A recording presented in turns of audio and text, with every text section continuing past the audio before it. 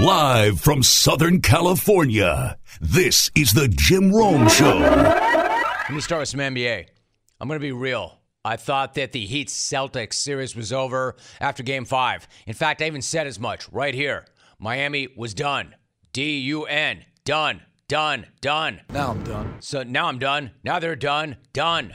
So I'm as surprised as anybody to be starting the show today talking about Miami.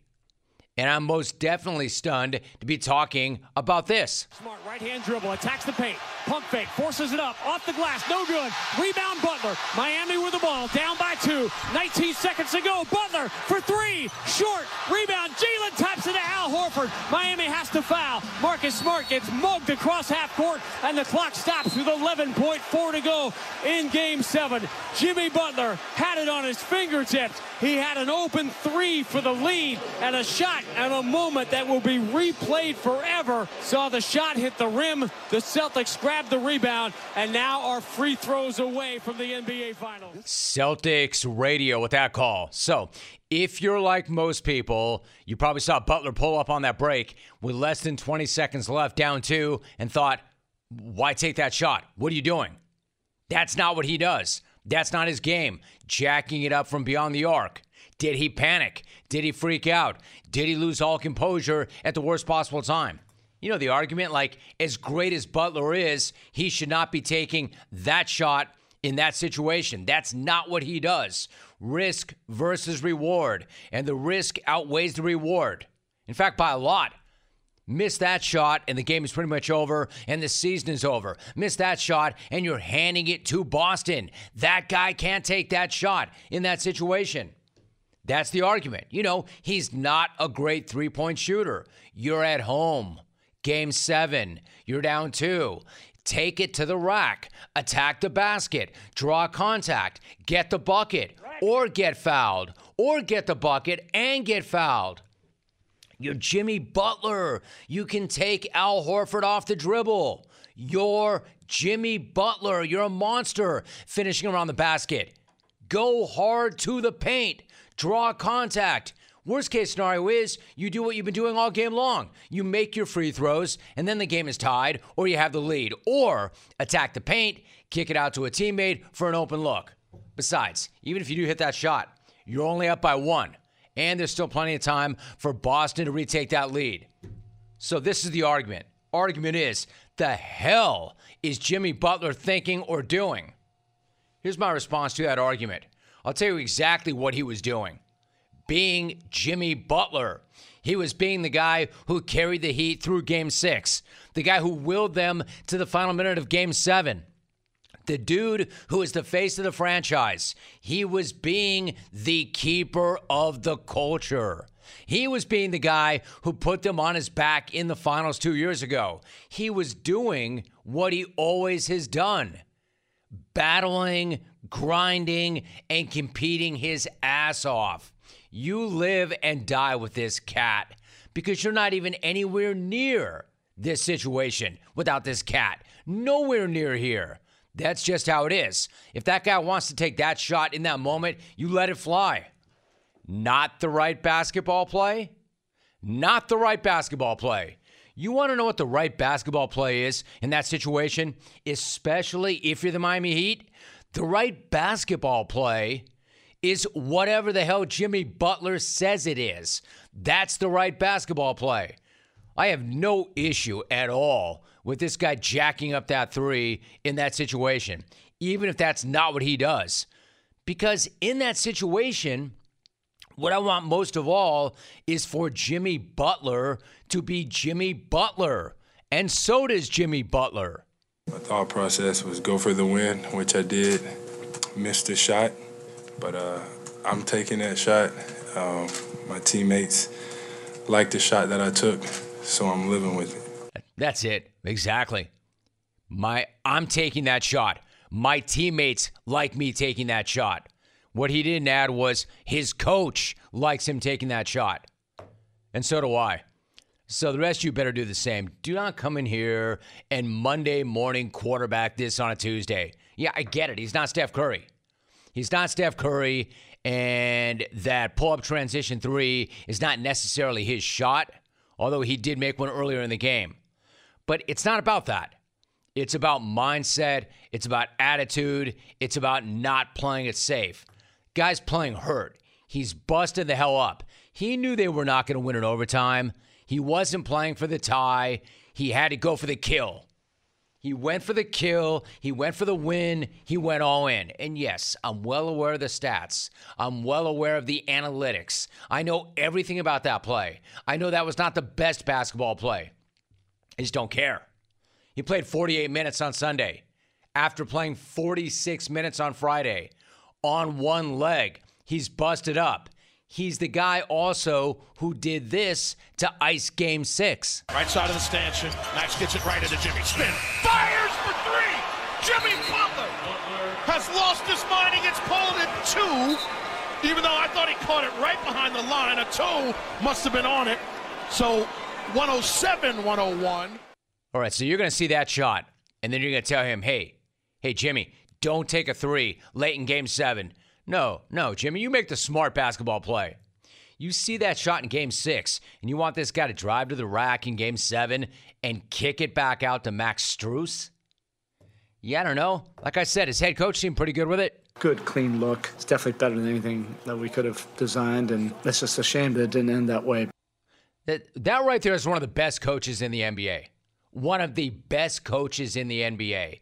One of the best tactical, creative minds in the NBA. And he just said, we could not have designed a better play than that. So my feeling is this. You're entitled to your take, unless your take is that Butler cost them that game. Then you're not entitled to your take, because that's an all-time horrible take. Make that shot, and he's an absolute legend. It would have been one of the best moments ever. Game 7, conference finals, at home, on a busted stick, burying that shot to take the lead. I mean, that would have been right up there with Ray Allen's shot against San Antonio. Again, Spoelstra himself said, I'm fine with that because it would have been one of the best stories ever. I thought it would have been an incredible storyline, Jimmy to pull up and hit that three, and I love that about Jimmy. That was the right look, and I just thought, as it was leaving his hand, I thought for sure that was going down. Hey, by the way, didn't we all? Didn't everybody think that was going down? Be honest. When he let that go, you thought that was going in? Admit it. You knew it was going in. So did he. So did everybody, which is why he took that shot in the first place and why he was right to take that shot. I'm going to tell you something. I mean, yes, I love the guy, but he could have won the ECF MVP, and I would not have had an issue with that. Sorry to disappoint you, Heat fan, but them's the breaks. You live and die with buckets. The Heat know that. Like I said, keeper of the culture. The Heat know that. Teams like the Sixers and T-Wolves wish they know that or knew that. I'm fine with it. Absolutely fine with it. Remember back in the day, not to bring Le GM into this whole thing, but remember back in the day when everybody used to kill Le GM for, quote, making the right basketball play instead of taking the shot? Probably the same people saying right now that Jimmy Butler should have, quote, made the right basketball play. I'm telling you, on that team, in that situation, the right basketball play is him jacking it up in transition. Just didn't go down. Didn't go down, but they would not have been there without him. Oh, yeah, I love that sound.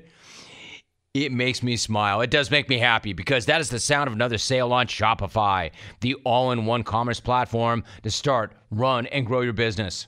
Shopify gives entrepreneurs the resources that were once reserved for big business. That way, upstarts, startups, and established businesses alike can sell everywhere, synchronize online and in-person sales, and then effortlessly stay informed.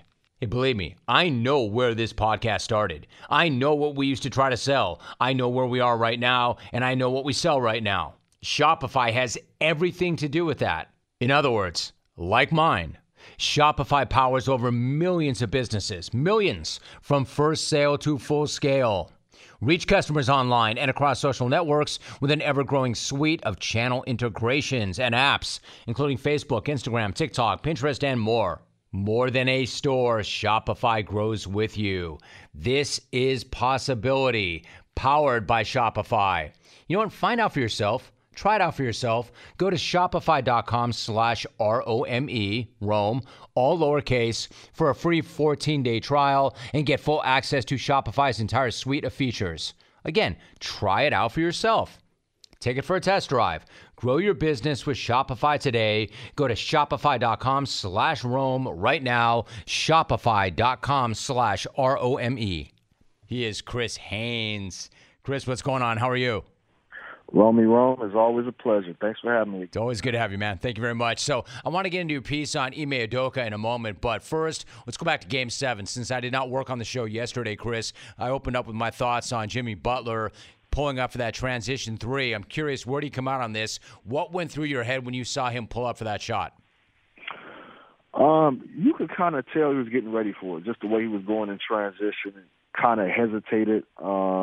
You were kind of wondering if he was, like, hesitating to kind of draw out Horford to come up and bite to set up the penetration to the hole. But, look, at the end of the day, this is the way I look at it. Jimmy was the only one who pretty much had it going offensively all series long.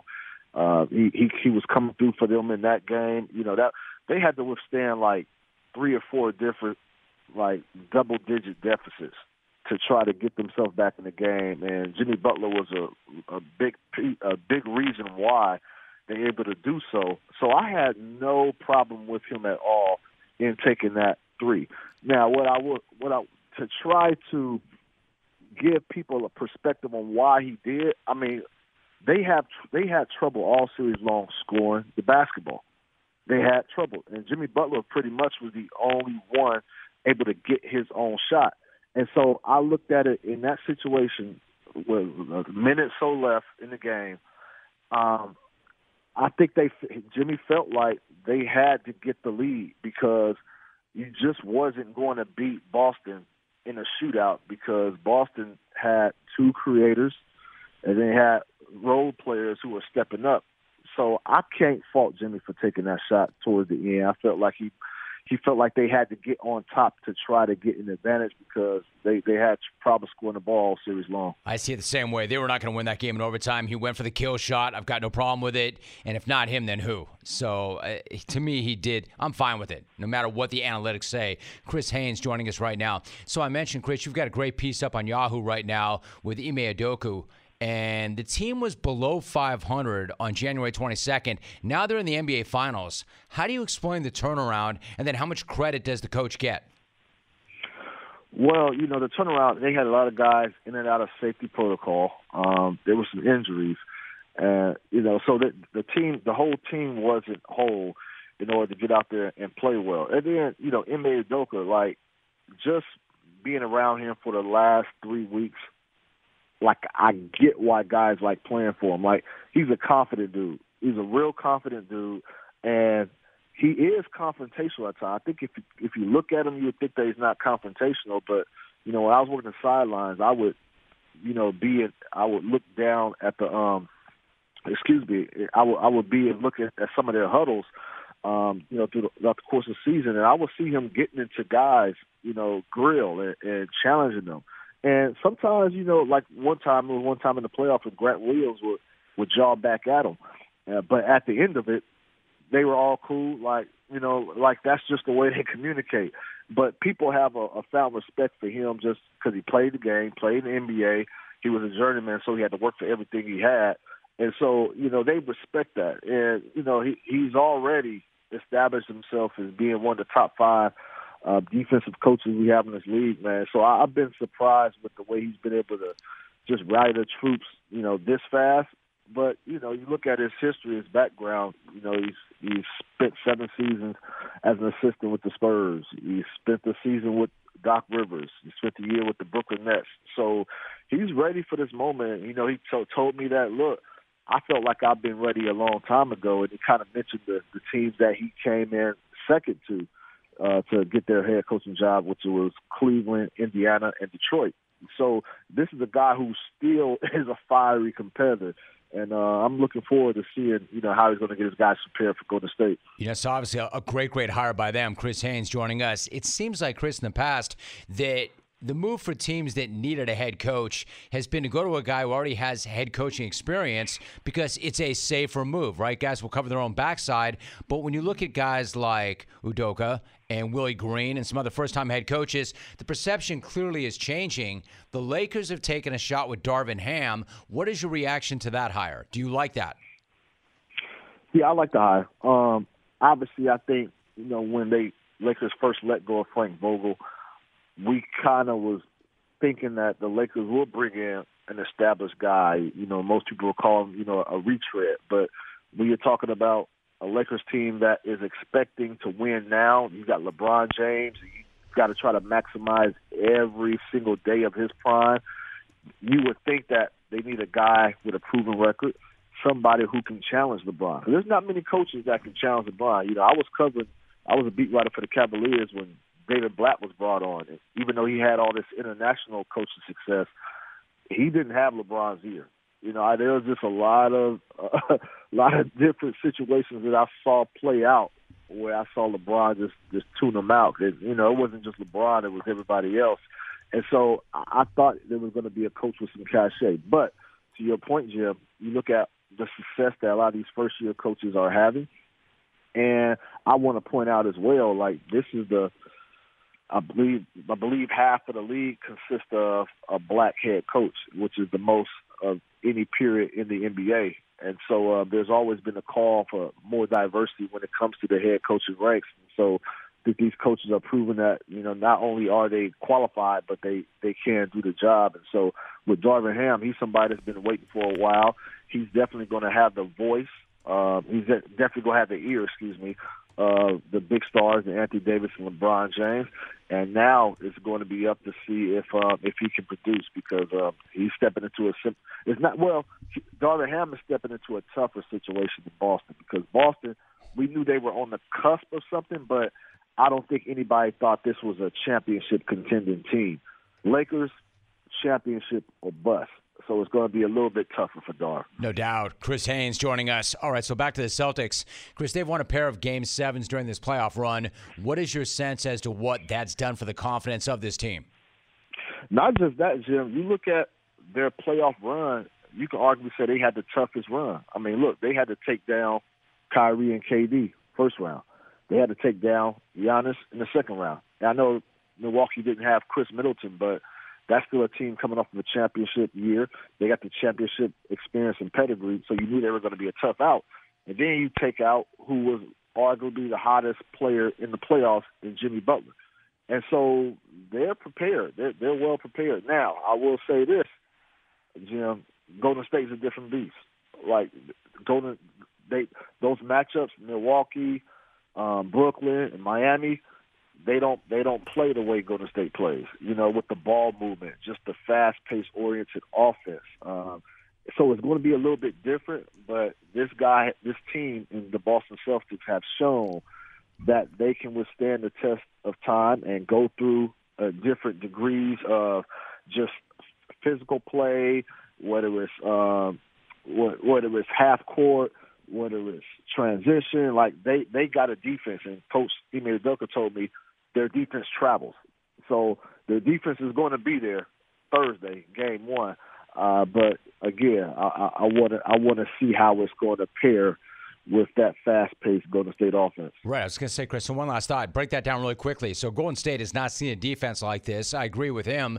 The defense does travel. They rotate like crazy. I mean, they're so committed on the defensive side of the ball. If you're Golden State, what are you looking to do against Boston in order to give yourself the best chance offensively? If you're Golden State, you're going to this is going to be two different styles of basketball, and each team is going to try to impose their will and make the best team win. That's why, Jim, that Boston-Miami series, it wasn't the best series to watch. It wasn't, it wasn't good basketball. You had to be a real diehard NBA fan, basketball fan, or just a fan of one of those two teams to really enjoy it. Because those teams, they muck it up. It's ugly. Teams scoring in the 90s, 80s, and sometimes lower than that. And so for Golden State, they want to see if they can get out run, if they can get guys confused on the defensive end with their passing, the way they bait you into certain action and go in a totally different direction and score that way. And so, that's the way Golden State is going to try to play. At this point, no team is going to show you really anything new. There's not going to be any wrinkles. It's going to be a matter of can each team impose their will. And Boston, for this, it's going to be on the defensive end. But Boston does have two players that can break the defense down. But this is also a Boston team that turns the ball over a lot. And they definitely did in the Miami series. And if you do that against Golden State, they're going to turn those into quick 2 points, and Golden State turn it into quick 3 points. And so, I'm interested in seeing which team is going to be able to pose their will, because these are definitely two different ball clubs. Fascinating matchup. Golden State, the favorite to go into the series. A senior NBA insider for Yahoo Sports, a TNT sideline reporter, host of the Posted Up with Chris Haynes podcast. He is Chris Haynes. Chris, appreciate you. Great to have you back. Thanks so much. Rome, anytime. Take care, brother. Trade pros. Whether you specialize in service or new construction, Ferguson knows firsthand how much work goes into a long day on the job, which is why we're committed to offering the products and solutions to get every job done right. With over 1,000 locations, an unmatched selection of specialty products, tools, and supplies, our pro pickup and same or next day delivery, you can trust that doing business with Ferguson will be the easiest part of your hard day's work. Visit Ferguson.com to find a counter location near you. Tommy Pham is not to be trifled with, even if it's with trifling things. I'm already on the wrong side of the guy. There's nothing trifling about that to him. But this is what we know about this guy. This dude is tough. This dude, that's a fact. This is a badass. This guy was stabbed at a strip club a few years back and needed 200 stitches to close the wound. That's how tough this guy is. He probably was looking at the guy like, that's all you got? That blade? 200 stitches. Put a Band-Aid on it. Here's another fact. Tommy Pham will go. And he will go over pretty much anything. I know there's a universal list of reasons to go, but Tommy's got his own list. And it's a really, really long list. Old Santa. Santa's got a list of everybody who's naughty and nice, and Tommy's got a list of reasons that he'll get nice. This was Tommy last month after Luke Voigt, a former teammate, collided with Tommy's current catcher at home. Quote, "The way his hands hit him, it was dirty as bleep. I don't like it at all. The way his hands hit him in the face, it was dirty. If Luke wants to settle it, I get down really well. Anything, Muay Thai, whatever. I've got a gym owner here who will let me use his facility, so bleep him." End of quote. That's a dude talking about a former teammate running into a catcher on a play at home. And he's telling you, quote, "I get down really well." End of quote. And you know that's true. You know it's true. I know that's true. I'll tell you who knows it's true. Jock Peterson knows that's true. Because Pham got down on Jock really well before Friday's Giants-Reds game. It's one of the wildest stories I've ever seen. And when I say he got down really well, I mean he found him in the outfield during warm-ups and slapped him upside his head.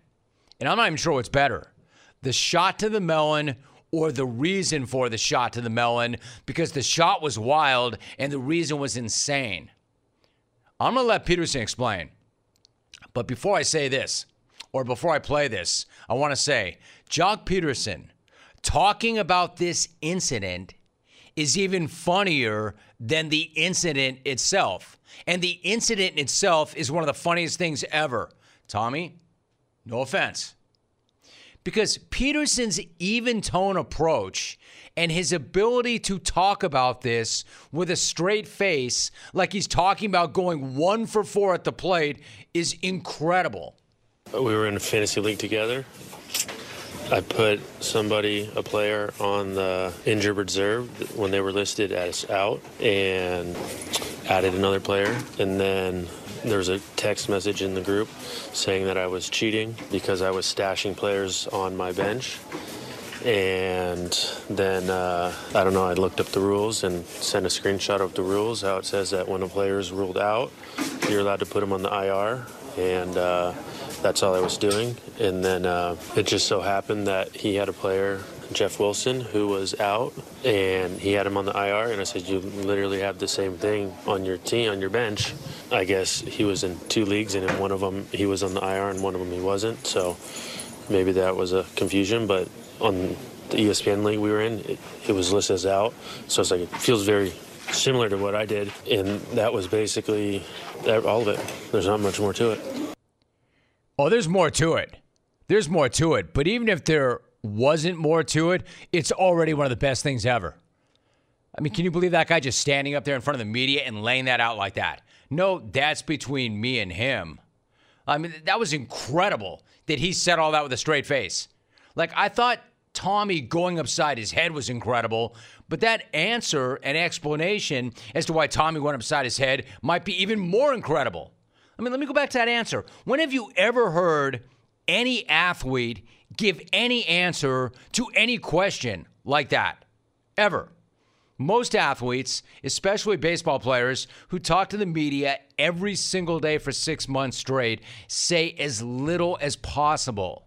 Peterson is laying the entire thing out. Never mind, it's like one of the most absurd things ever. He's more than happy to tell you anything you need to know about one of the most absurd things ever. My man's got absolutely nowhere to be. We never had any more contact. The only time we texted was in the group text, and yeah.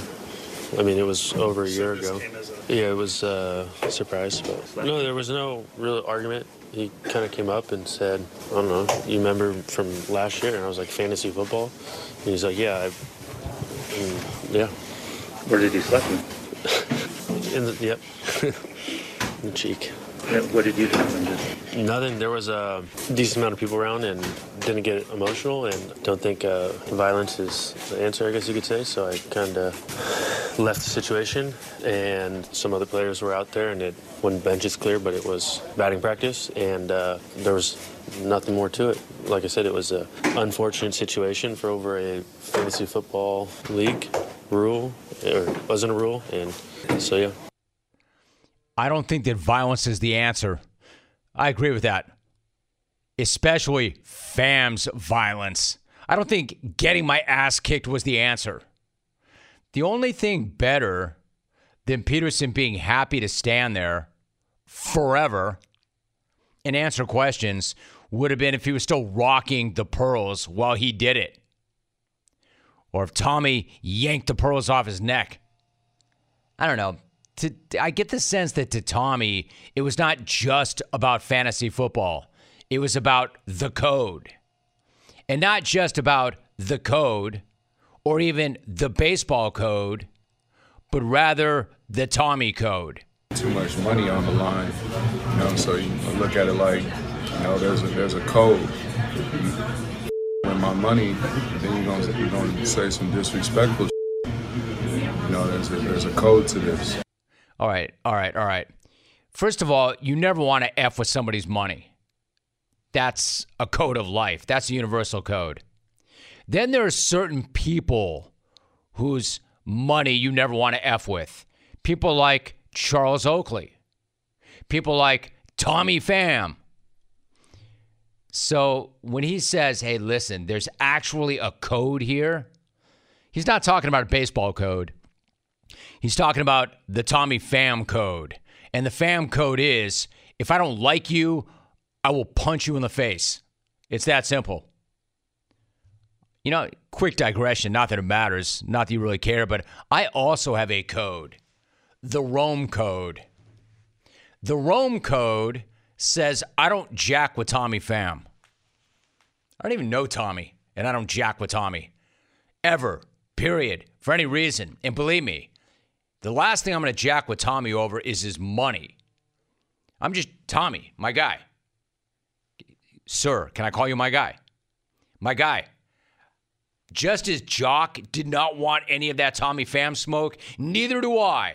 I want to be very abundantly clear about that. We cool?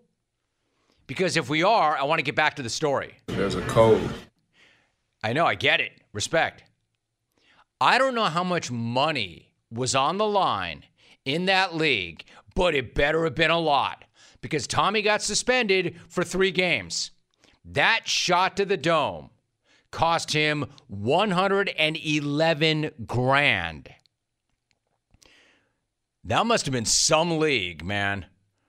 I hope that was worth it. I mean, I guess on the one hand, you really can't put a price on a man's code, but that's a hell of a lot of jack to uphold the man's code. And if Tommy was pissed over how much he thinks that Jock cost him in that league, how pissed is he right now over the 111 Gurr slap? There's a code to this. But based on what I know of Tommy, he'd probably say it is worth it. He didn't like Jock's roster moves, and he apparently really did not like Jock making fun of Tommy's team, the Padres, last year in that group chat. Jock broke that down. It's incredible. This is how this continues on. That's something else that Tommy was upset about. He was talking junk about my team, my actual team. I mean, I think we all know how it goes in fantasy football, right?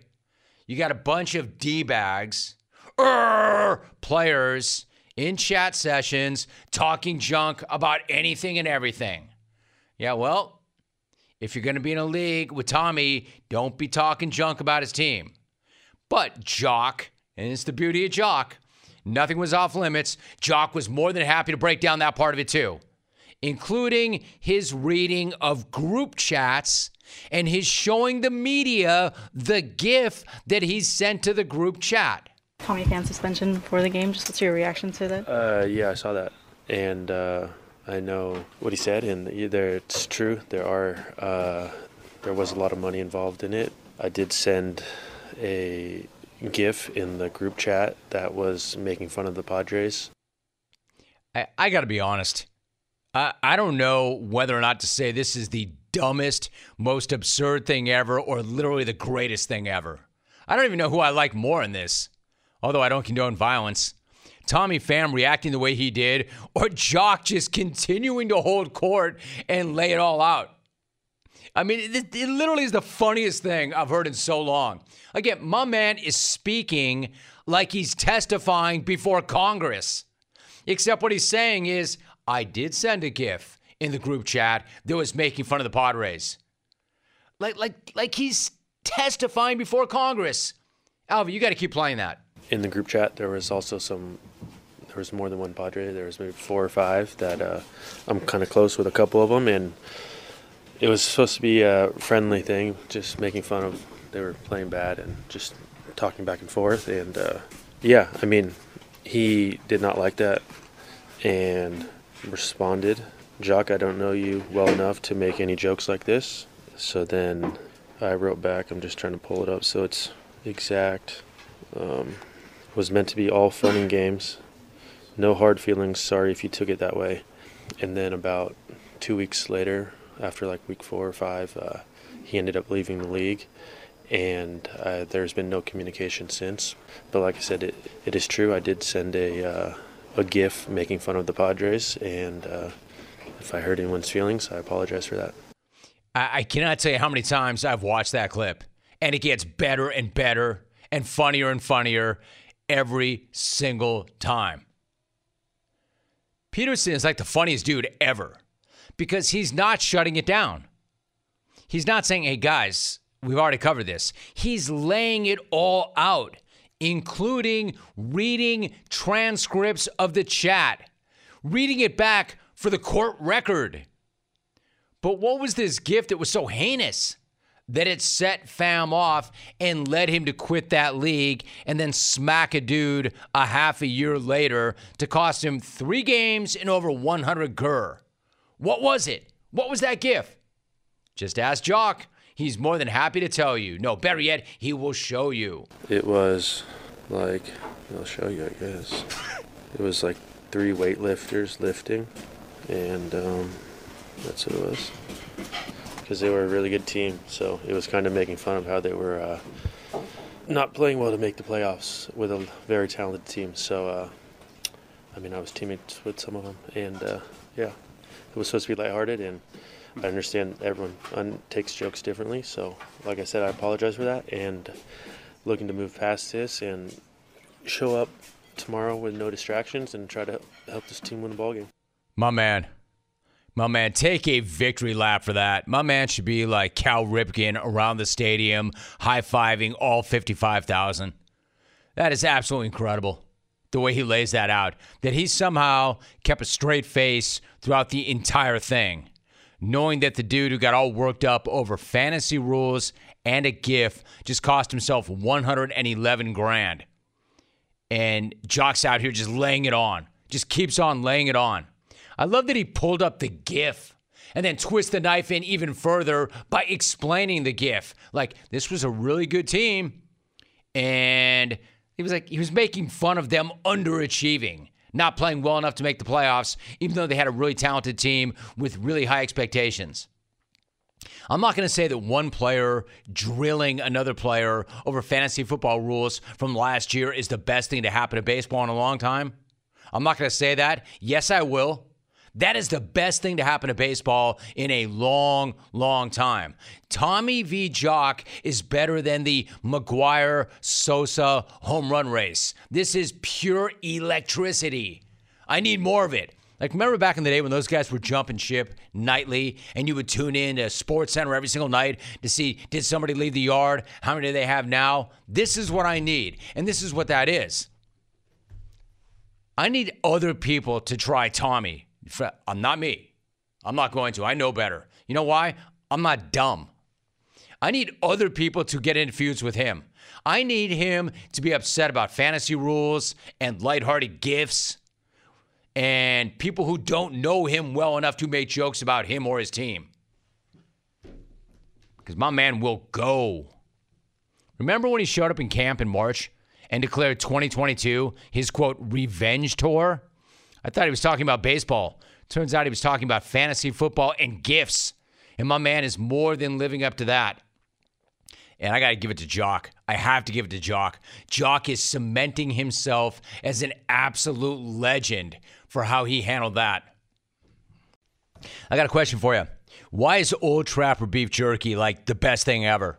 Well, there is something to be said for a family business, which stands by quality and produces the world's finest beef jerky. Do not be fooled by other brands. All beef jerky is not the same. Make sure you choose Old Trapper, where you can actually see the quality right through their iconic Clearview packages. Every single bite of Old Trapper is tender, never tough, because they only use the best ingredients. From their lean strips of beef, seasoned with top quality spices, to their real wood-fired smoke, Old Trapper delivers quality in every single bite. And Old Trapper jerky comes in 4 mouth-watering flavors: Old Fashioned, which is classic beef jerky flavor; tender, smoky, and delicious. You've got teriyaki with the yellow label, where Old Trapper turned the flavor dial to 11. Hot and spicy, with a spice so nice you'll want to snack twice.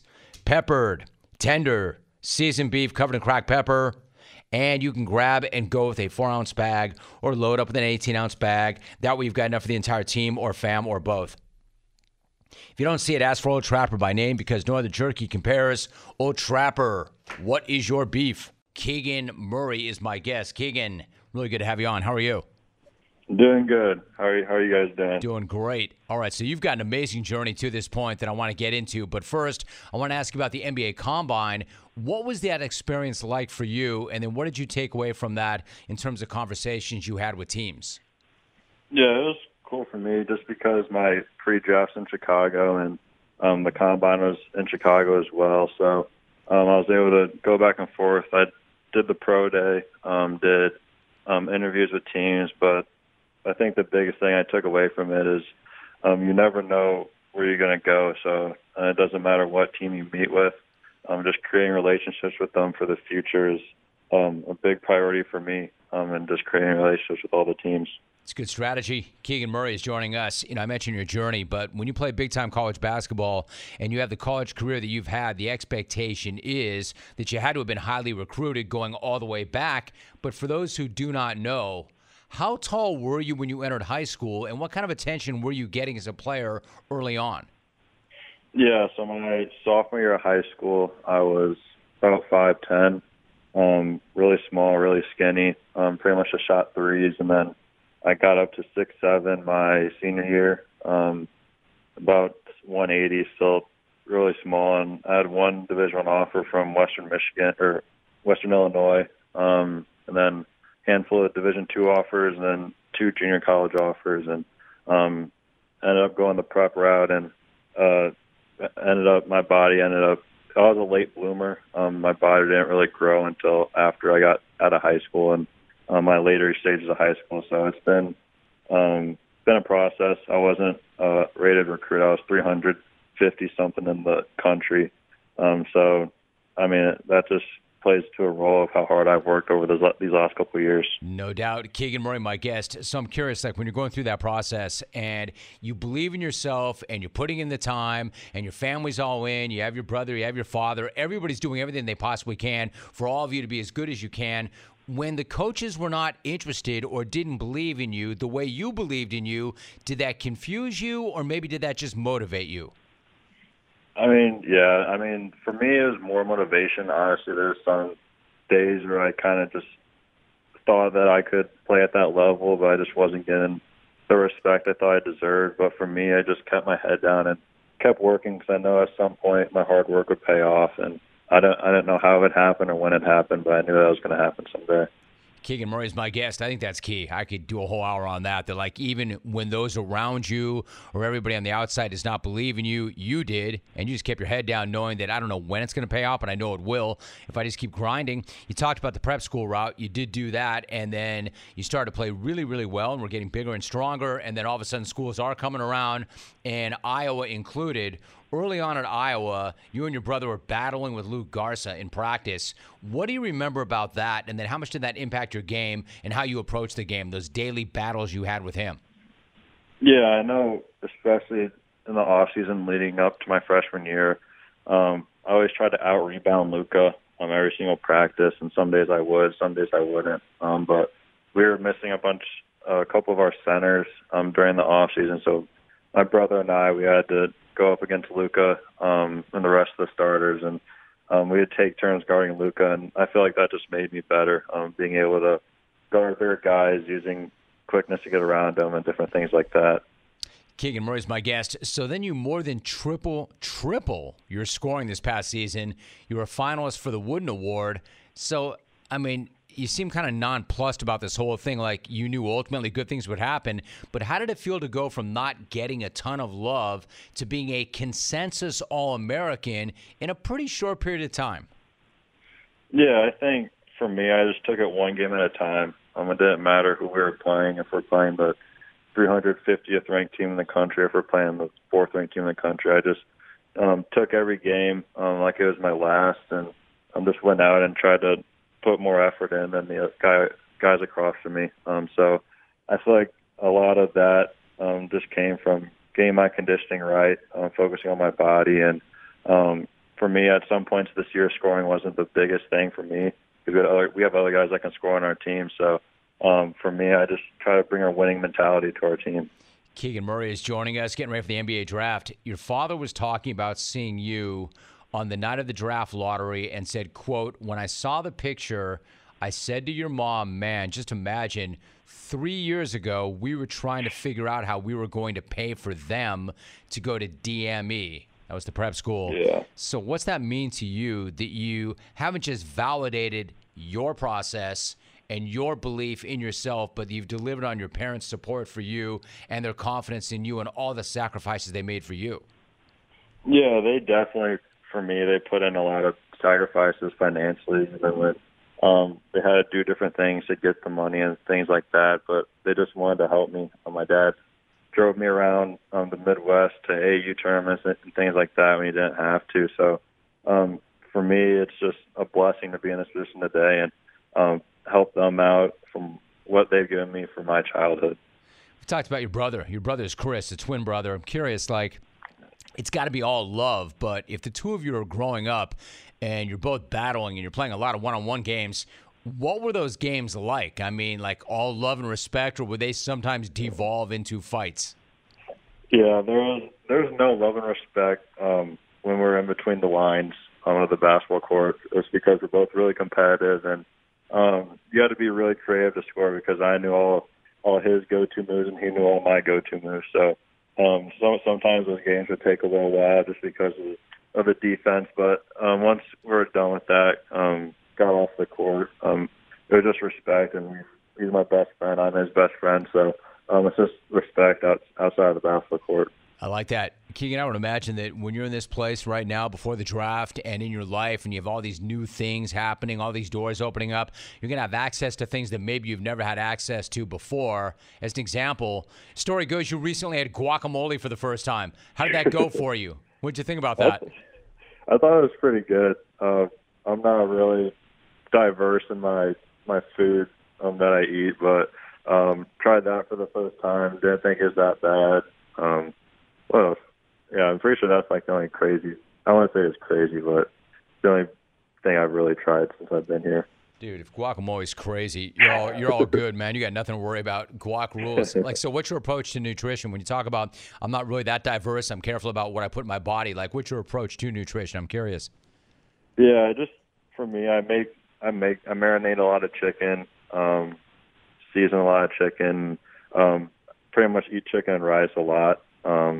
In my diet, just because it's clean. It's not dirty per se, but for me, I just try and eat fruits, just things that will help my body. Because in basketball, you want to put on the right weight. You don't want to put on bad weight and excess fat, things like that. So I just try and keep my body, use it as like a machine. Okay, well, it is your moneymaker. Body is temple. Like I've got. He's a kid. Our son Keegan's going to be a senior in high school, and he plays baseball. And the kid goes like 6'1", $150, and we're trying to put some weight on him. And I keep telling him, and he's smashing chocolate shakes. I'm like, no, dude, the right kind of weight, Yeah. Like when you eat the way you eat, what's it do for you? Is it good for energy, recovery? Do you sleep better? Is it all the above? How does it make you feel? I think it's for both. I feel like if you put bad stuff in your body, you feel kind of sluggish. Either a couple hours before, the day after. But yeah, I just think because I've been through that phase where like you think the chocolate shakes or whatever are gonna get you right, but you just feel sluggish. And I've learned from that, and I've kind of learned, and I'm still learning throughout these years.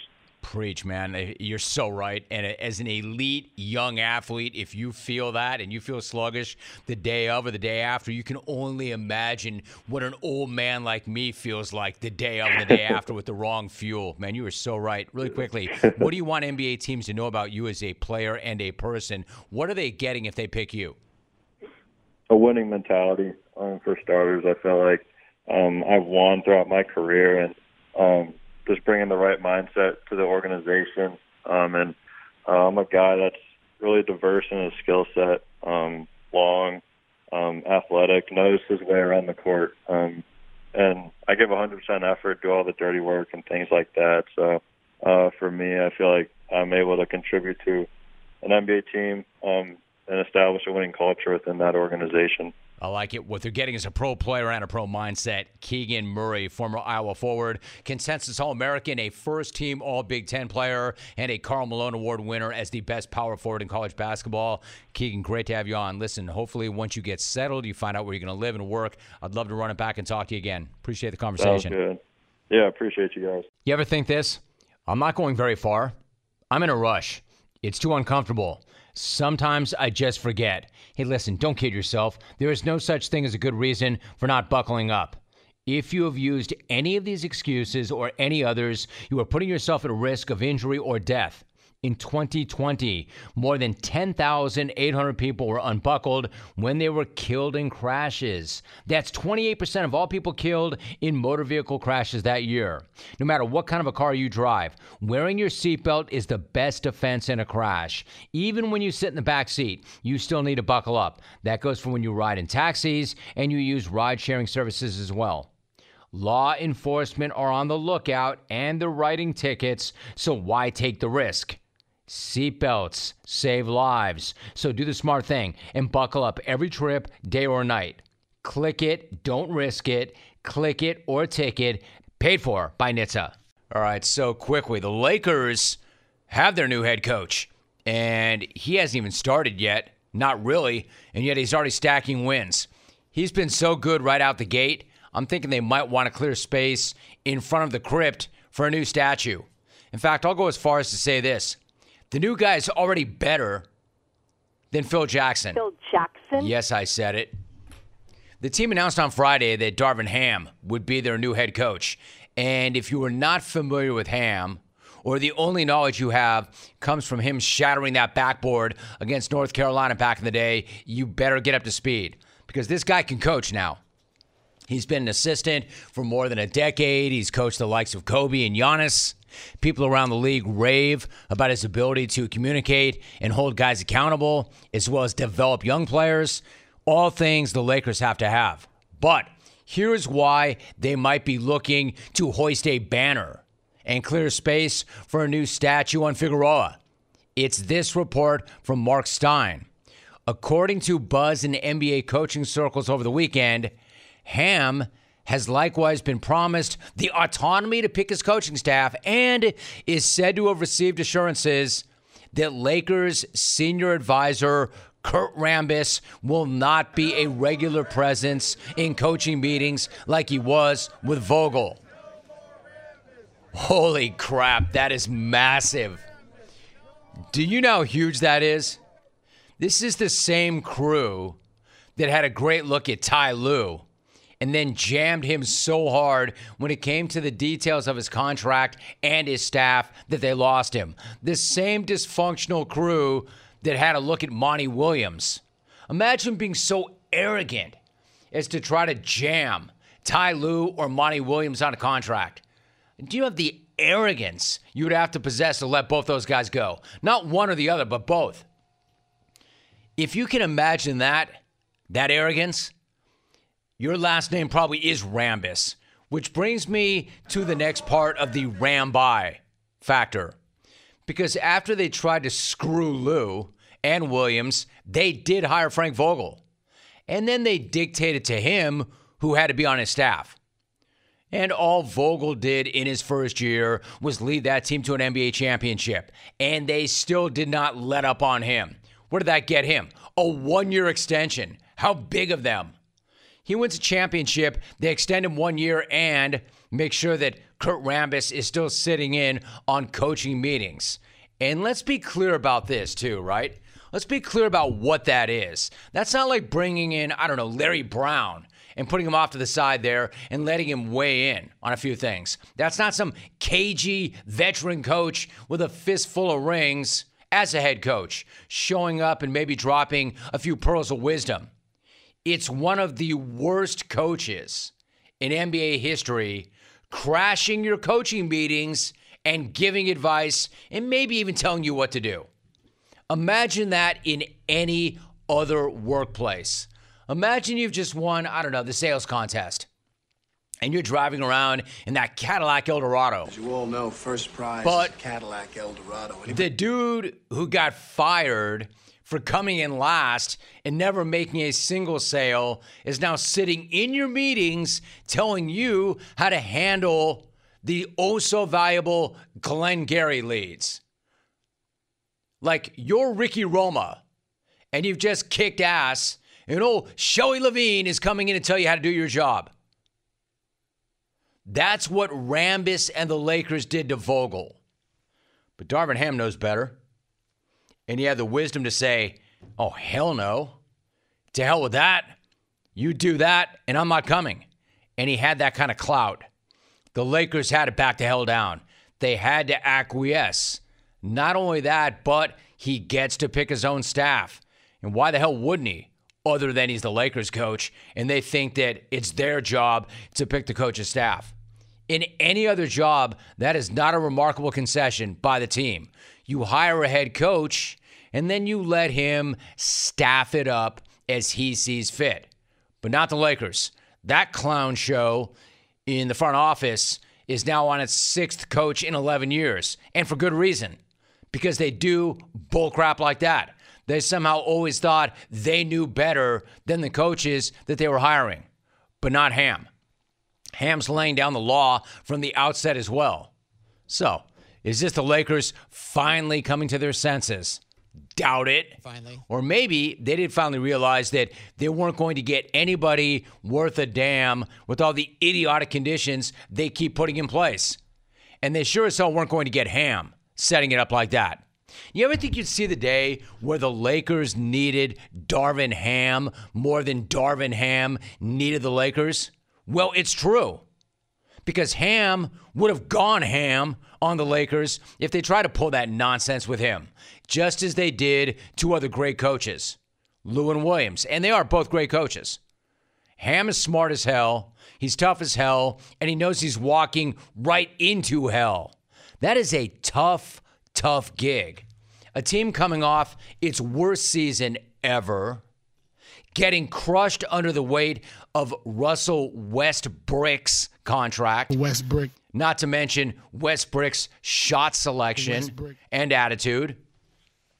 He's going to have to figure out how to make that all work, or figure out a way to dump Russ without giving up extra assets in the process. A practical impossibility in order to win games. But he is starting off the win. A nice win. Let's be real. Just blocking the Ramby is not going to keep Anthony Davis healthy. I don't think anything can. And it's not going to turn Russell Westbrook back into Russell Westbrook. But it's a good start. Just hear me when I say this. Darvin Ham is already better than Phil Jackson, because at least Darvin Ham knows that Kurt Rambis sucks and that Phillip never even came to that realization. Phillip probably still does not understand that. Phil Jackson. So I like the hire. I do not like their roster. And the organization is still dysfunctional as hell.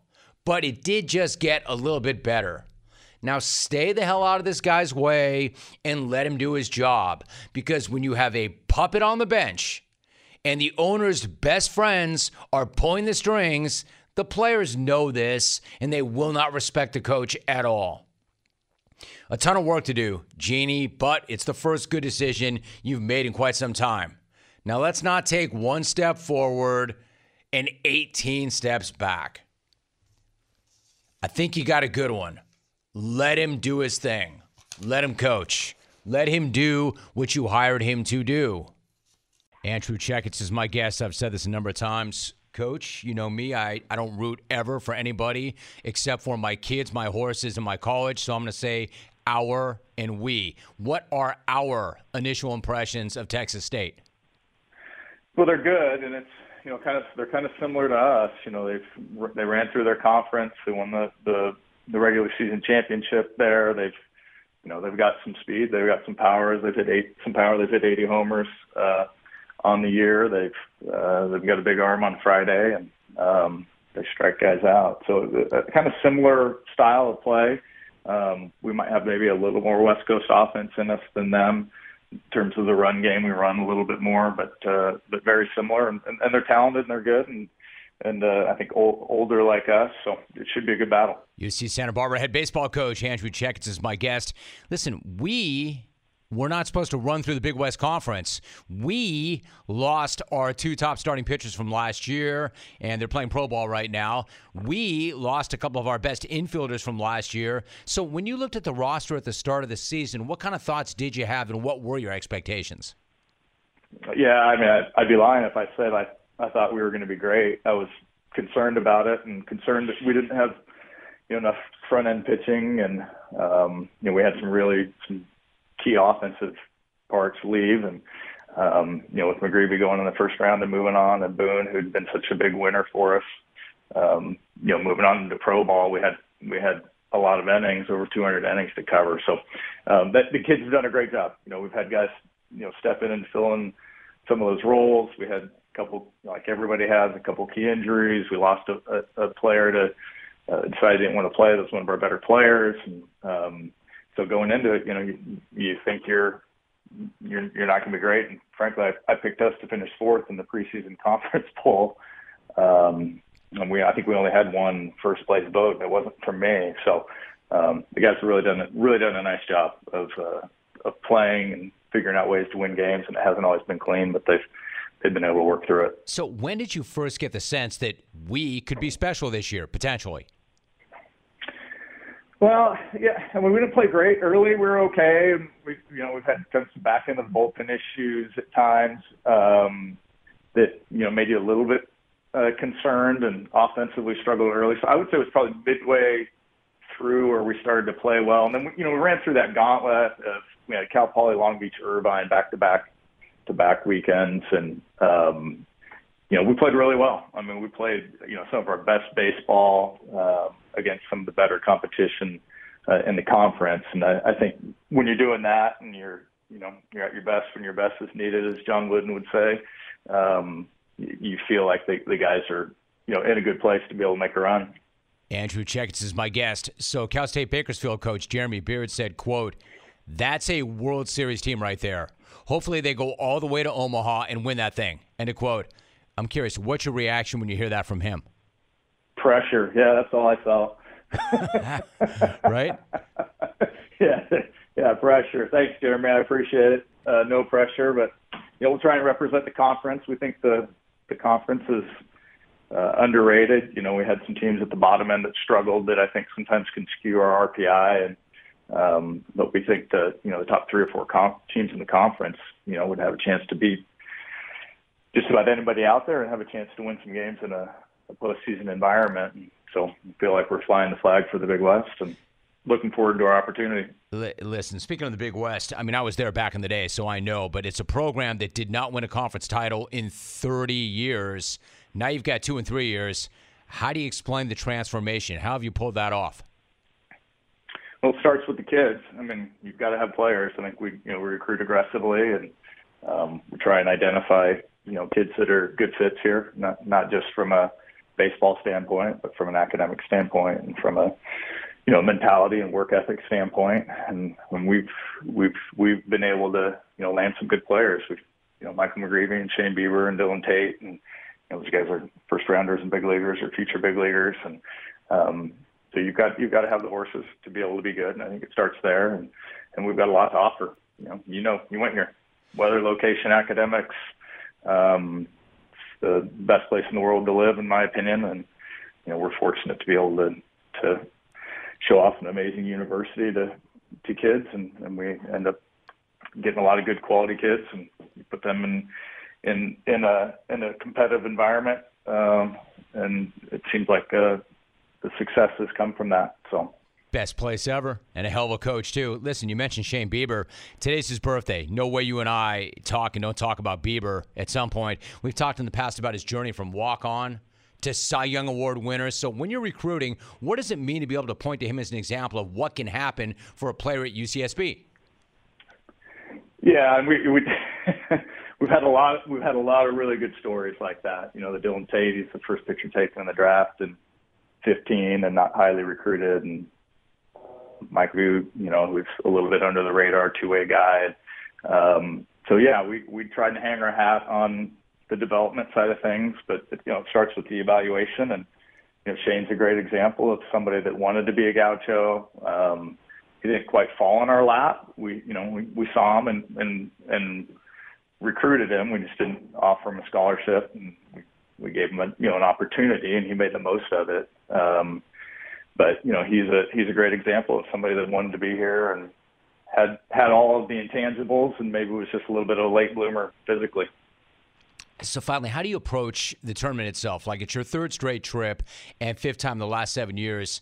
In terms of the experience, it's got to be valuable to you because you've been there before. But what about the players? Like, what's the approach and mentality that you try and impart upon them? Is it just another game? Or are you looking for them to dial it up?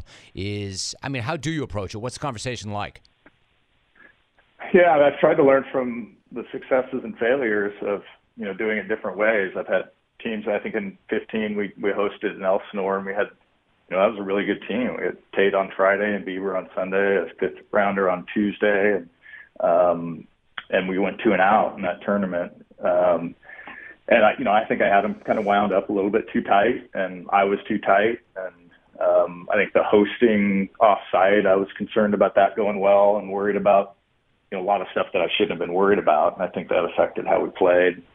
And then in 16, when we went out to Vanderbilt the night before practice, we played an over-the-line tournament, skipped practice, and just played the tournament. And I said, I want you guys to go play like that. I want you to just go for it and let it fly, and you guys are running around the field like you're playing wiffle ball, and that group gravitated to that and ended up playing like that and making that run. And then in 19, when we went up to Stanford, I think, a little bit, it was felt like more of a celebration parade. We'd won that first conference championship.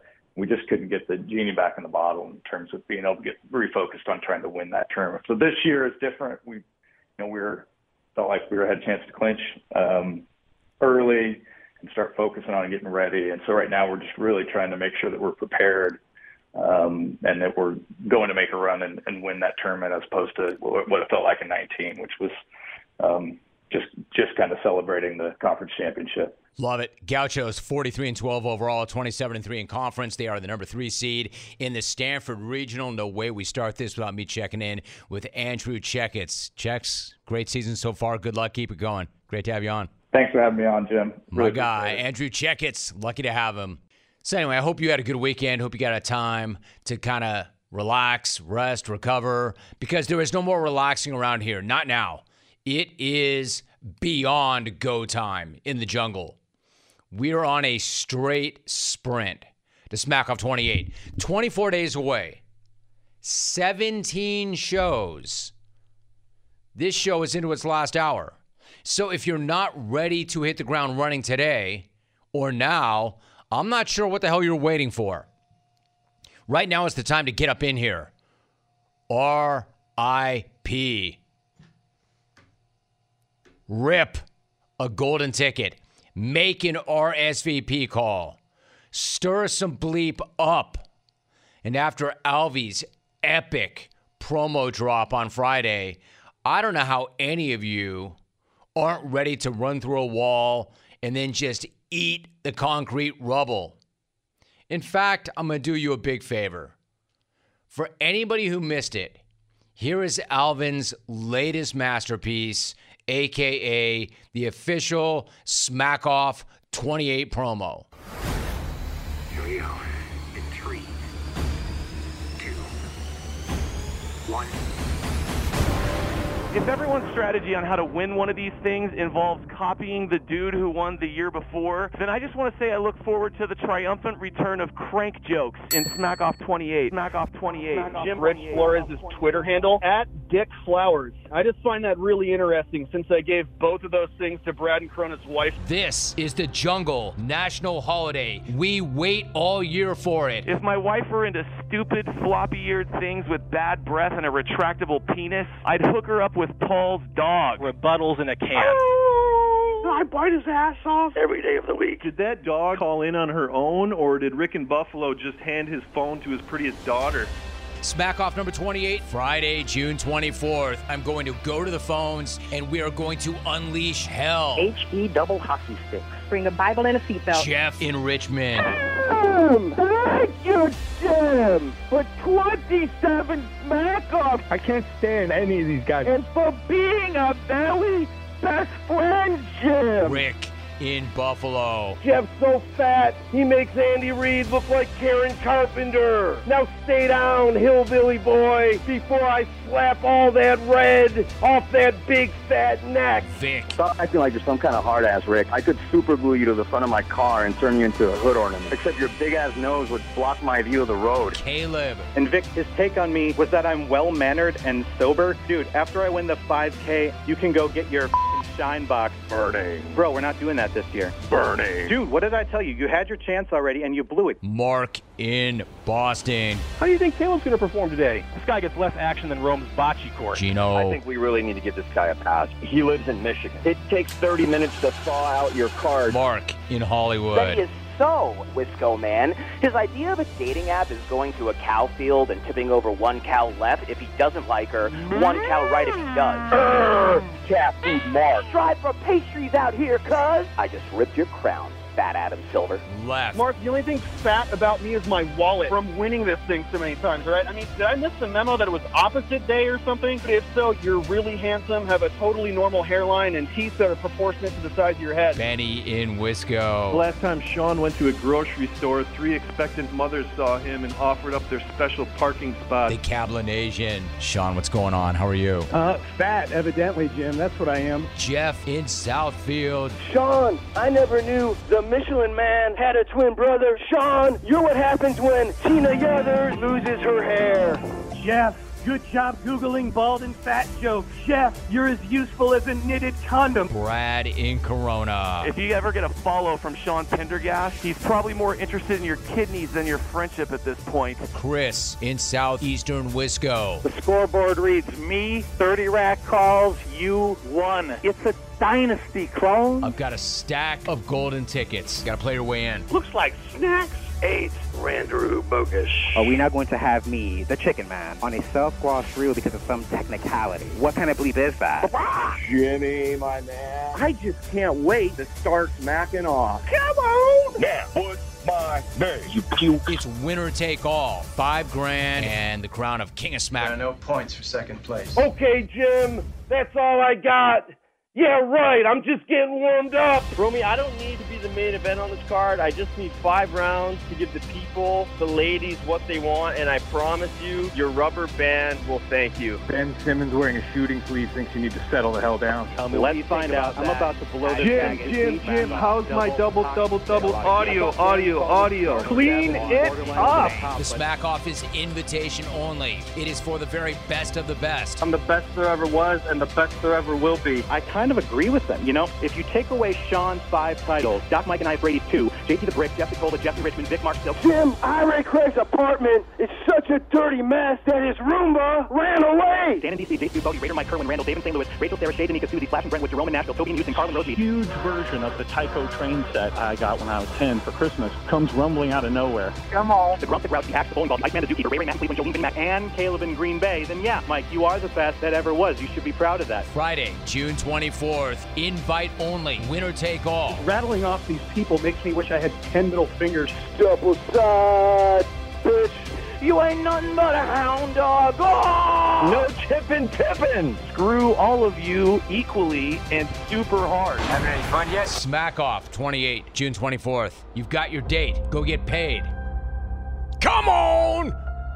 That was even better the second time around. That was amazing.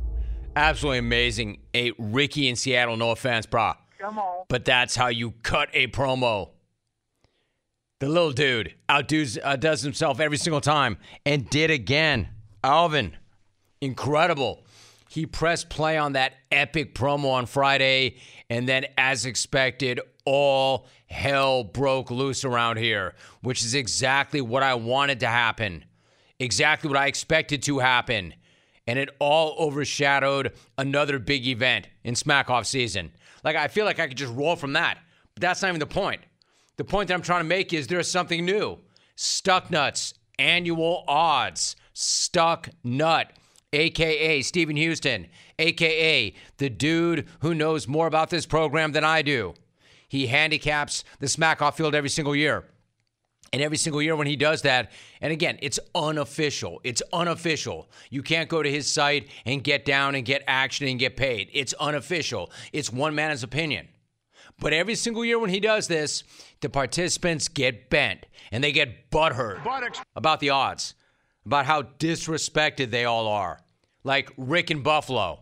He somehow got even more red-assed than usual after the Nut dropped odds back in 2019. Oh, I saw Stuck Nut posted his Smack Off odds the other night, and obviously that dope knows nothing about the show. He's got those 2 Canadian Rams going off at 10-1. I wouldn't touch those hacks at 100-1. And I couldn't believe Caleb in Green Bay opened at 5-1. That's a bigger stretch than that doughboy trying to squeeze into a pair of size 48 Levi's. Maybe you should just bring your mom on again this year, fat boy, and she can apologize for being such a failure as a parent. Rick and everybody else who does not come in near the top at least when it comes to the odds themselves, get butthurt. Listen, you can't even play. It's just one dude's opinion. It's not like there's real money going back and forth here. There is no sports book, at least to my knowledge, that has these odds. In the past, yes, but no year recently. So the odds have no bearing on how I or the XR4 Ti judge the event. It's just one guy's opinion. Now, his opinion matters because he's archived every single word ever uttered on this show for the past quarter century, but it's just one guy's opinion. Like, I can't handicap the field myself because that would be a gigantic conflict of interest. What I'm saying is nothing is more subjective than these odds. One man's opinion. Granted, it is an informed opinion because he knows more about the show than even I do, and I came up with the show, and I host the show. But still subjective. That's what makes it so great. Everybody getting so bent and butthurt about it. So let's see what we have this year. I've given you the background. Let's look at the odds. No surprises at the very top. Your Smack Off 28 favorite is the GOAT, Brad in Corona, the defending champ, the BIC, 2-1 to snag his record 7th strap. If you think the hype is in any way overblown and you still, for whatever reason, do not get it, you're just wrong. You're just wrong. As Bradley himself reminded everybody when he rolled right in here out of the blue this past Friday. Hey, listen, I'll get out, but I got a quick request for this year's Smack Off before I go. Can we update the places that people live in? I feel like a lot of the guys on the show aren't really living in the cities we associate them with anymore, and I think to be fair, we just need to update everyone and make people known by where they actually live. Like Vic in NoCal is really Vic in Baja. Mark in Boston is really Mark in Florida. And as you know, Jim, Cal in Vegas recently relocated to heaven. R.I.P. Cal. Stucknut didn't post the odds of you winning this year, but they're the same as they were last year. All right, happy Memorial Day, Jimbo. I'll see you on the 24th. This dude. The standard is the standard. And standard over feelings. But that's what you have to beat if you want to claim the 5 GER. Brad might be the best to ever do it. And by might be the best, he is. He is. But he is beatable. He is. Lef in Laguna has proven this multiple times, which is why the 3-time champ is 3-1, according to Stucknut, to reclaim his crown after winning it in 2020. Yo, Lef, what up? Where are you at? So no surprises at the top. Those are the 2 to beat. But things do get interesting quickly after that. Shawnee, the Cowboy Nation, has the 3rd best odds per Stucknut at 4-1. Well-deserved. Shawnee has won the event 5 times, and he has stormed back from a decade-plus jungle hiatus to finish with 3 straight top 10s in the past 3 smack-offs, including a 3rd-place podium finish last year. Even just his presence in Alvy's promo, put Jeff in Southfield on tilt over the weekend on Twitter. Jeff tweeted, quote, "In the Smack-Off promo, Sean accuses me of plagiarism, which is 0% true, and I hate that with 1,000 knives of fire." He then proceeds to plagiarize a knitted condom joke, which has been recycled so many times, it's a public domain joke. Ironic bull bleep. End quote. That's what I like to see. And Jeff, it's nice to see you coming around on social, but get up in here, my dude. In fact, delete the app. Pick up the damn phone. After Sean, you've got Caleb in Green Bay. And Vic and NoCal both at 5-1. Vic will be bent because Vic's won it all before, and Caleb has never done better than 3rd. Again, one man's opinion. Stucknut. I don't know if Stucknut's got a system. I don't know if Stucknut's got analytics to back it up. Just his system or his opinion. Benny and Wisco may not be happy either. It's 6-1. I see value there, yo. I see value at Benny at 6-1. Second, again, no money, just for fun. Remember how when the big head would come in on Friday and I'd say for entertainment purposes only, that's what this is. Again, there'd be an enormous conflict of interest if I had anything to do with the odds because I'm deciding who wins. Hello, then I would get down and get paid. Then the fix would be in and my career would be over. For entertainment purposes only. Anyway, Benny is probably pissed because he's got the second best odds in his own state, even though he finished ahead of Caleb in the last 2 smack-offs. Also at 6-1. You think anybody's pissed. The RIB. No way. And part of me thinks that the nuts got to be trolling this guy hard, right? Rick in Buffalo at 6-1. Always a very popular pick amongst the clones. But 6-1. Rick, reaction. Mark in Hollywood has won it all. But not since 2013. He is 7-1. Just ahead of the aforementioned Jeff in Southfield and Mark in Boston, who are both 8-1. And then you get some pretty interesting numbers. Iafrady and another former champ, Jeff in Richmond, 9-1. Iafrady's tough to nail down.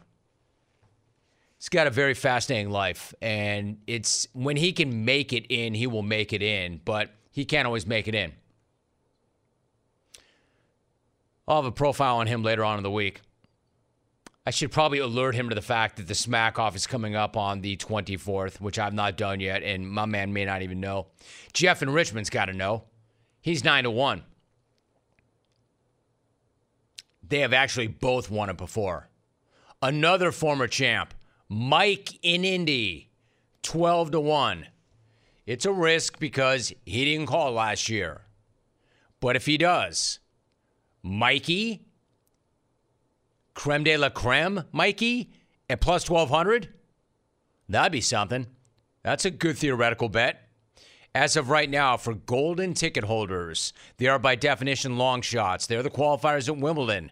However, Boris Becker once qualified and got in and won it all and then went bankrupt. Anyway, they're the amateurs at the Masters, but they're not pushovers. It doesn't mean they can't post high numbers or low. 18-1 on Chris in Southeast Wisco. 18-1. Plus 1,800 on a Dynasty Clones. That's pretty interesting, but not as interesting as James in Portland at 25-1. Jimmy, my man. That would have been an amazing bet about a month ago. In fact, I got to think that the nut, I'm not sure what goes into his process, but I don't think that he would have been 25-1 a month ago. He's lost some steam, but if he can reclaim it and get hot at the right time, he'd be dangerous. However, not as dangerous, though, as the jungle's biggest lightning rod right now, Paul in Buffalo's dog. The Pooch is also 25-1. I'm going to tell you something right now. That number seems to jump out. It doesn't seem right, but again, I'm impartial. I do not have a horse. I do not have a dog in this race. I'm just here to dump a little gasoline on that fire. Alvin's epic promo and these odds help with that every single year. So, Alvin, great job again. Nut, Steve-O, great job. Clones, they've done their jobs. Now you do yours. You've got 17 more shows to get it done. So get to it. Get busy.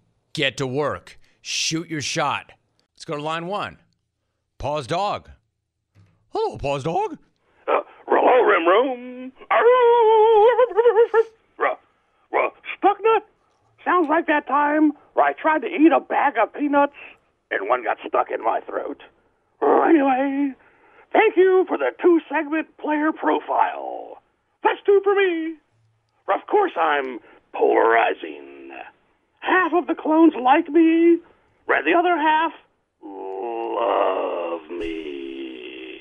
Aroo! For those 1 or two haters, this is for you. Du